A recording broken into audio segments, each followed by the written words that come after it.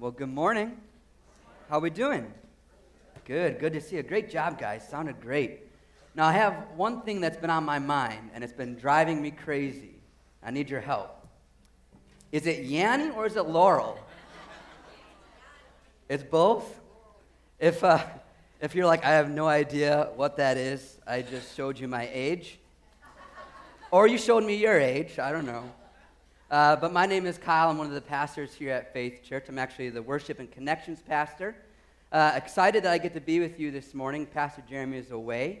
And we've been in this series called Heaven. And so I'm excited that I get to continue in this series. I'm going to be talking about worship in heaven. A few weeks ago, I asked Jeremy if I could do that when I found out I was preaching, and he thought that'd be a good idea. Throughout this series, we've been able to text in our questions. And so there's a number on the screen. It's going to be on the slide. I'm excited about being here and doing this here. So I wanted to preach on worship in heaven mainly because I had a lot of questions myself about it. I've been to different churches in the South where they do, Southern gospel music. I've been churches up here in Wisconsin. I did a church that did bluegrass hymns. And so I started thinking, well, what is worship going to be like in heaven when you have all these different things, all these different preferences? What's it going to sound like? We have all these different cultures that are going to be up in heaven. And so I wanted to do some research and study the scriptures and find out. And so if you've grown up in the church, you might have some experience or any experience with the church. You might have wondered what worship in heaven will be like as well. And some of the questions you might have is worship in heaven just a bunch of singing, like nonstop singing?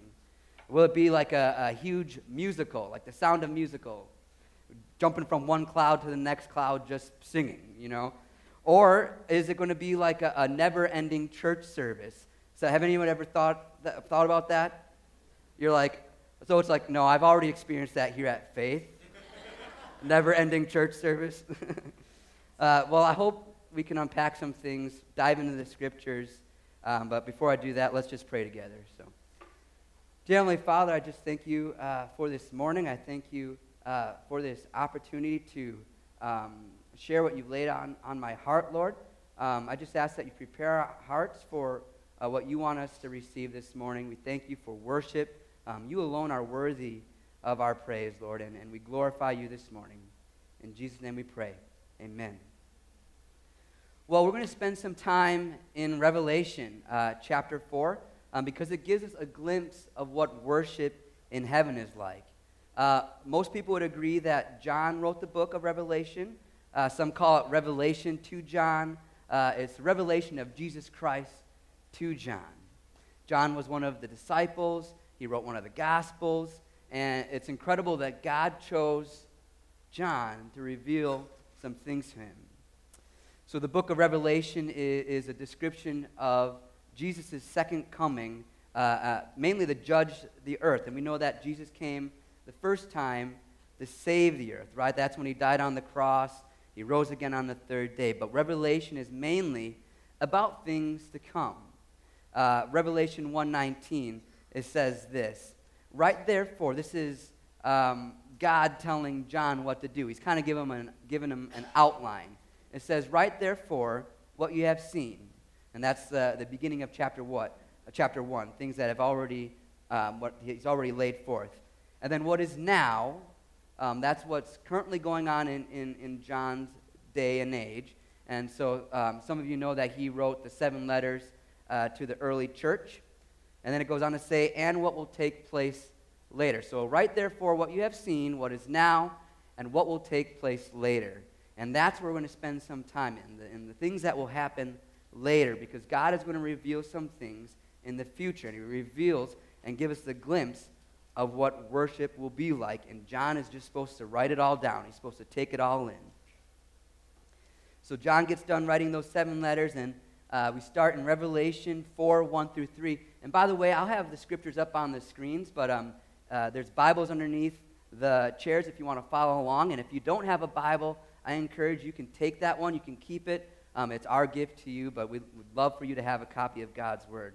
But Revelation 4, 1 through 3 says this, After this, I looked, and behold, a door standing open in heaven. This is John describing what he's seeing. And the first voice, which I heard speaking to me like a trumpet, said this. This is God's voice. Come up here, and I will show you what must take place after this. At once I was in the Spirit, and behold, a throne stood in heaven, with one seated on the throne. God is sitting on the throne, the creator of the universe. And John finds himself in the presence of God in the heavenly throne room immediately. In the blink of an eye. 1 Corinthians 15:52 says this. It will happen in a moment, in a blink of an eye, when the last trumpet is blown. For when the trumpet sounds, those who have died will be raised to live forever, and we who are living will also be transformed. It's talking about in a blink of an eye, and this is what I believe it happened to John. He found himself in the Spirit immediately. A human eye blinks in about 1/10 of a second, so that's a little bit of info there for you. I didn't know that, but immediately. It's going to be quick. So John finds himself in heaven. He starts doing what God told him to do. He starts writing down what he sees. He starts to describe the things that are going on around him. And it says on, if we continue, and he who sat there had the appearance of jasper and sardius, and around the throne was a rainbow that had the appearance of an emerald. And he starts to describe the colors of heaven. Now, if I were to ask somebody on the street what the color of heaven is, they'd probably respond with what? White. White clouds, probably white beard. But that's not what he sees. That's not what John sees. It says, and he who sat there had the appearance of jasper. Now, I have something cool to show you guys. It came from the Raw West Museum. I stole it last night. I'm kidding. That's a joke. That's a joke. But jasper is a crystal clear, transparent stone thought to be a high-grade diamond without blemish. And it's a fitting symbol to tell forth the glory of God. So I'm going to reveal what I have here, and Charlie's going to shine some lights on it. What I have here is colored glass. And so I thought it represented jasper pretty well because it reflects everything. But like I said, it came from the Raw West Museum. It's from the early 1900s. They told me it's pretty hard to find in the U.S. anymore. What they said is that it came from a glass factory. It's end pieces from whatever the glass factory was making, and they would chisel it, polish it, and then boom, it's a piece of art. And so they were telling me that the price on these things have risen by 40% in the last 3 years. So who knew? But jasper reminds me, crystal clear, transparent. And then scriptures also say that John sees sardius. Sardius is a ruby stone, blood red. And then all the colors of the rainbow around the throne. And what I find interesting is this rainbow is a complete circle that encircles the throne. It's not the half rainbows that we usually see after a storm, but that represents God's goodness and faithfulness and his covenant and all his promises that he will be faithful towards. And then it goes on to say, and it had the appearance of emerald, beautiful, refreshing green, representing God's goodness in nature. I remember the movie The Wizard of Oz. They talk about this city that they're looking forward to go to. What is it called? Emerald City, right, beautiful. And I think what John is trying to do here, John is trying to find earthly things to describe what's going on in heaven and what he's seeing. He's picking the most incredible, valuable, intense, and vibrant things that he can compare it to. And I'm sure it doesn't do its justice. But we get this idea that heaven is colorful, it's vibrant, it's beautiful. If we continue to read Revelation 4:4, it says, around the throne were 24 thrones, and seated on the thrones were 24 elders, clothed in white garments with golden crowns on their heads. From the throne came flashes of lightning and rumblings and peals of thunder. The 24 elders. Now the Greek word for elders is presbyterios. And the word Presbyterian comes from that, and that reminds me of a story of a young girl who was in her Sunday school class, and she got home and her mom asked her what she learned. And she's like, "Mom, we talked about heaven." And the mom was like, "Well, what can you tell me?" She said, "Well, there's only going to be 24 Presbyterians up there." But in all seriousness, the elders are representatives. Israel had elders. The early church had elders appointed to it. Here at Faith Church, we have elders that represent us as the congregation. And the 24 elders in scriptures here represent the church from Pentecost to the rapture. The elders represent us as God's people. And so I think dogmatically we can agree that the church is up in heaven. We're seeing the church in heaven. So he sees lightning, he hears rumblings and peals of thunder coming from the throne. You know, the last storm we had in Manitowoc shook my house. It was a big storm. It woke up my daughter Mara, and you know, of course she was nervous, so she came and came into our room and wanted to sleep with us. And I never knew someone so small could take up that much room in the bed. So not looking forward to that again. But you know, it was explosive. It shook my house, and something inside me always gets a little nervous, but also excited when there's a big storm, because it reminds me of how powerful God is. It's loud. It's explosive. You know, these rumblings and lightning represent a storm that is coming. It's God's righteous judgment that needs to happen on our earth. You know, I think we all would agree that our earth is not the way it should be. There's sin in it. It's broken. And God is going to make it all right once and for all. But there's this storm coming, and it's His righteous judgment that's going to happen. But I really think, looking at all these things, we have the colors and everything that's going on, that heaven is going to be in an exciting place. It's going to be colorful, and I have a feeling it's going to be loud and passionate. You know, all in Revelation, we see John describe voices like trumpet, and then later he describes angels proclaiming in a loud voice, and in Revelation 5 it talks about 10,000 angels times 10,000 angels all proclaiming. What's 10,000 times 10,000? Math people. 100 million. 100 million angels. I hope I got my math right on that. But 100 million angels all proclaiming at the same time. Worthy is the Lamb that was slain to receive power, wealth, and wisdom and strength, and honor and glory and praise. Can you imagine 100 million angels proclaiming that in a loud voice? I thought Lambeau Field was loud. And what, they have 75, 76? I don't know how many they can hold. The last time I was there, it was about 76,000. It was loud. And one thing I can tell you that probably won't happen when we're in heaven and these 100 million angels start proclaiming in a loud voice. We're not going to go up there and say, God, can you turn that down a little bit? Just turn it down just a little bit. It's too loud. But you know, we say this prayer, Thy kingdom come, Thy will be done on earth as it is in heaven. So how should worship be here on earth?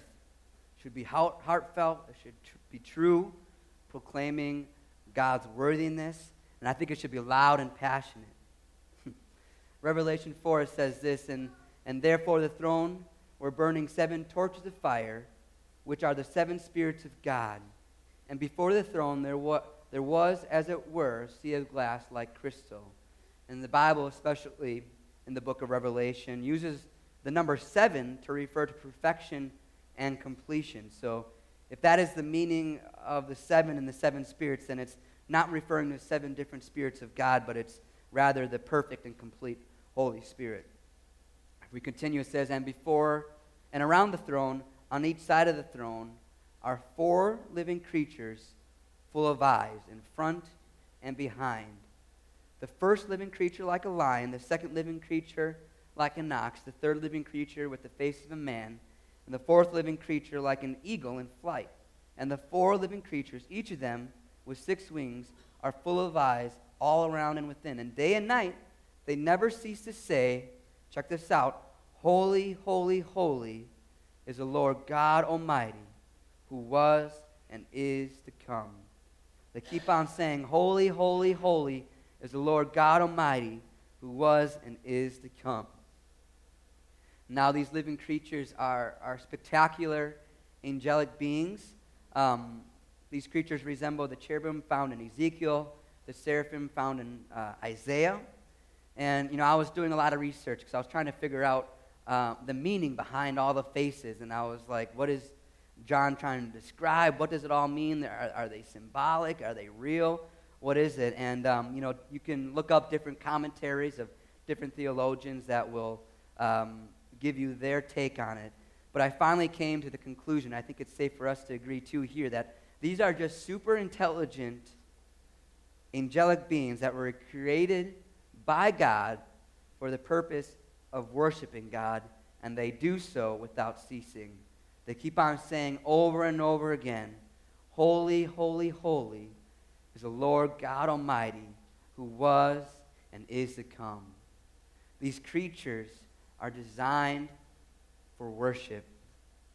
If we go on, it says, and whenever the living creatures give glory and honor and thanks to him who is seated on the throne, who lives forever and ever, the 24 elders fall down before him who is seated on the throne and worship him who lives forever and ever. They cast their crowns before the throne, saying this, worthy are you, Lord, worthy are you, our Lord and God, to receive glory and honor and power.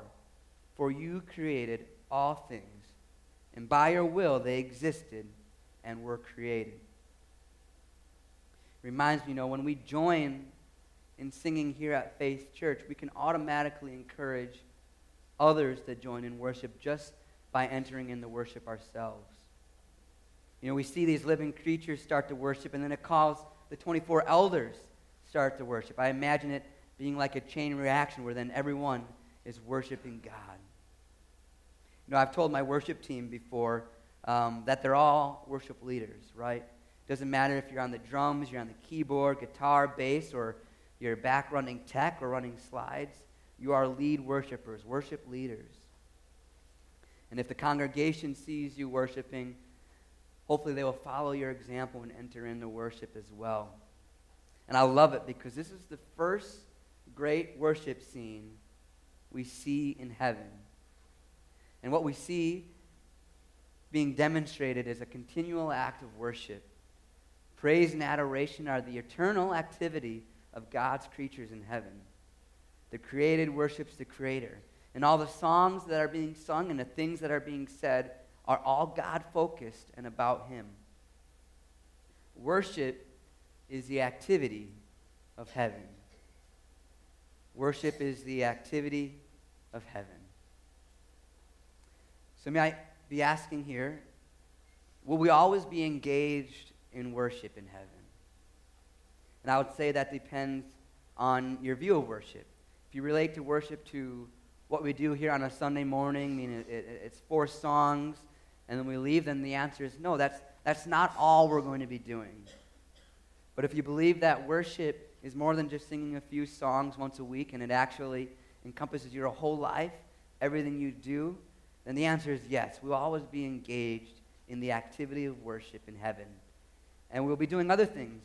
We won't just be singing the whole time, but everything will be considered worship unto God. I know Pastor Jeremy has talked about a few of these things that we're going to be doing in this series, and there's some more things that he's going to be talking about.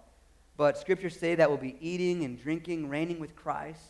We're going to be learning, traveling, spending time with other people, being reunited with loved ones. That's one thing that I'm really looking forward to, is meeting friends and family that have gone before and being reunited with them. I look forward to meeting Bible heroes that the Bible talks about, David and all those guys, Moses. I think it's just going to be an incredible time of learning. I love to learn. And then, scriptures tell us about gathering at feasts, and I love to eat And so I'm excited about that. Pastor Jeremy's going to talk about the big wedding feast that's going to happen in a couple of weeks. But all of this is going to be an act of worship. You know, Randy Alcorn, he wrote a book called Heaven. And I like what he has to say. He says this: I often worship God while reading a book, riding a bike, or taking a walk. I'm worshiping him now as I write, he says.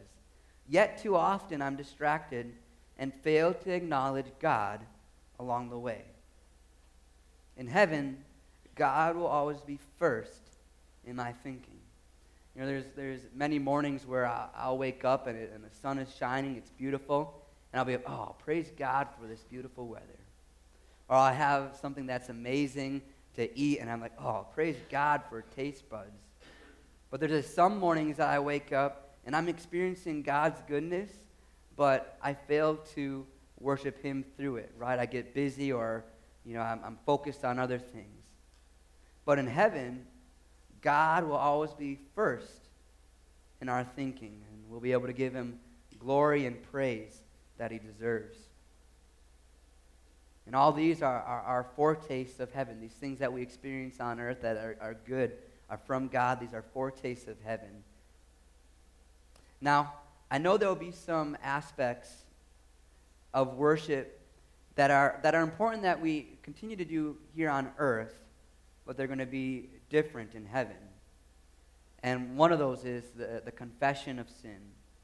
So we all know that we've all rebelled and fallen short of the glory of God, right? Romans 3:23 says that. And our world is fallen. And we all know that there will be an age to come that will feature the unhindered reign of Christ, a reign without brokenness and sin.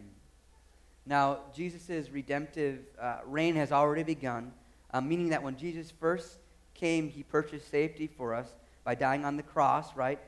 Safety from that judgment, that storm that's coming, safety from that judgment that will eventually come. Scriptures tell us that will happen. But at his second coming, when he comes back, he will provide that purchased safety to us from that judgment. Does that make sense? Hebrews 9:28 says this: So Christ, having been offered once to bear the sins of many, will appear a second time, but not to deal with sin, but to save those who are eagerly waiting for him. So worshiping here on earth at this time means confessing our remaining sin and the effects that sin has on our lives. You know, I like to relate it to washing the dishes. I hate washing the dishes. My wife doesn't like washing dishes either. And we don't just get to do them once and they'll be done, right? Because the next day there's more dirty dishes in the sink. But in heaven, we will worship with the final freedom from sin's presence. And that's going to be glorious. In heaven, we will worship with the final freedom from sin's presence. Another idea, or not an idea, another area that will be different with our worship is the mission to the lost. John Piper says this: mission exists because worship doesn't. Worship is ultimate, not missions, because God is ultimate, not man. When the age is over and the countless millions of the redeemed fall on their faces before the throne of God, missions will be no more. You know, right now we have so many people in our world that don't know Jesus, or they fail to recognize him or recognize God and give him the glory that he deserves. But after Christ's second coming, when he comes back, no one will be pursuing missions to the lost people because everyone will confess that Jesus is Lord. It talks about that in Isaiah 45 when God says this: I have sworn by my own name, on his own name. There's no higher name to swear on than God's name, and he's the only one that can do it. It says, I have spoken truth, and I will never go back on my word. That's God saying this. Every knee will bend to me. Every tongue will declare allegiance to me. Every tongue will confess. You know, one guy that comes to mind that had a heart for missions and was on mission for the lost was Billy Graham. You know, many of us here have heard of Billy Graham. He recently passed away this year, not too long ago, actually. But Billy Graham led these huge revival, these crusades where thousands of people would come and give their life to Christ. And he had a worship pastor, a song leader that would go with him wherever he went. His name was Cliff Barrows. And I think that just goes to show that every great pastor has a great worship pastor behind him. Whoa. Shameless plug. But anyway, Cliff Barrows, Billy Graham's song leader, once joked around with Billy Graham. He said this, when we get to heaven, you're going to be out of a job. He told Billy Graham that. But then he said, George Beverly Shea and I won't. George Beverly Shea was another singer that sang with Cliff.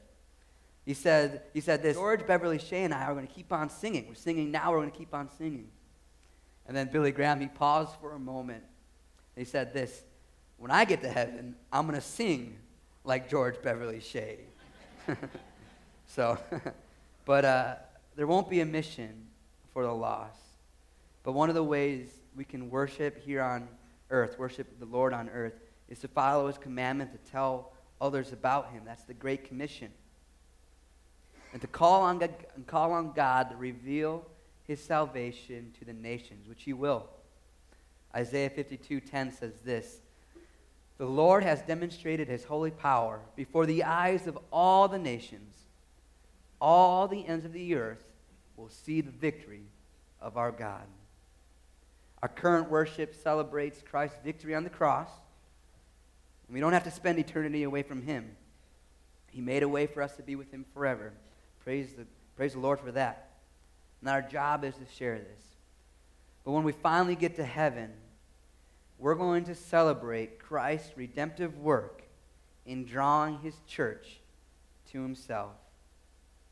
When we get to heaven, the effects of sin will be no more. No more brokenness, no more evil, no more corruption, and no more death. This is your last fill in the blank. When we get to heaven, we will celebrate Christ's redemptive work in drawing his church to himself. When we all get to heaven, what a day of rejoicing that will be. When we all see Jesus, we'll sing and shout the victory. And that's what is truly going to be the highlight of heaven, seeing Jesus face to face. Until then, let's stand and we're going to join in worship together as the worship team comes out. We're going to join in saying what the angels are singing right now. Holy, holy, holy is the Lord God Almighty, who was and is to come. Holy, holy, holy is the Lord God Almighty, who was and is to come. Let's continue worshiping together.